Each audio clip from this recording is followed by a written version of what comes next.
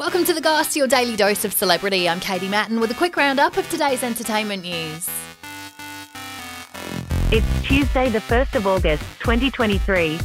The Goss. The Goss. The Goss. The Goss. The Goss. The Goss. Travis Scott has been slammed after his lawyer claimed a police report was released intentionally to hurt his album sales. 10 people were killed during his performance at the Astroworld tragedy, with him then sued for not stopping the show early enough. You can only help what you can see.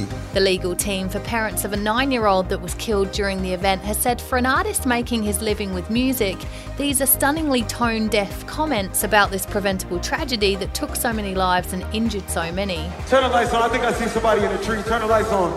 More than 500 lawsuits have been filed, some aimed at Travis and some aimed at Live Nation.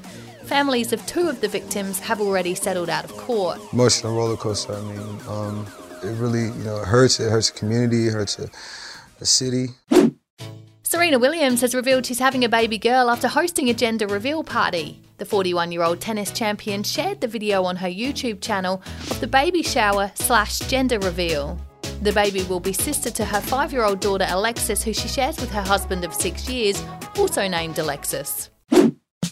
And Pete Davidson has announced 2 stand-up shows in the US. It's the first work commitments he's had since going to rehab. He stayed at the facility and was treated for personality disorder and PTSD. The 29-year-old comedian has suffered with his mental health, also going to rehab after splitting up with ex-girlfriend Kim Kardashian. He was abused publicly by her ex, Kanye West, who posted a picture of Pete on his Instagram saying R.I.P. Pete Davidson. There's a lot of people I walk by, people are like whispering and, making eyes at me. He also had a cartoon made of him burying Pete. Pete's 2 shows will be in Florida and are already sold out. Follow us, like, rate and subscribe wherever you get your podcasts, and that's The Goss for today. See you again tomorrow. A Podshape production.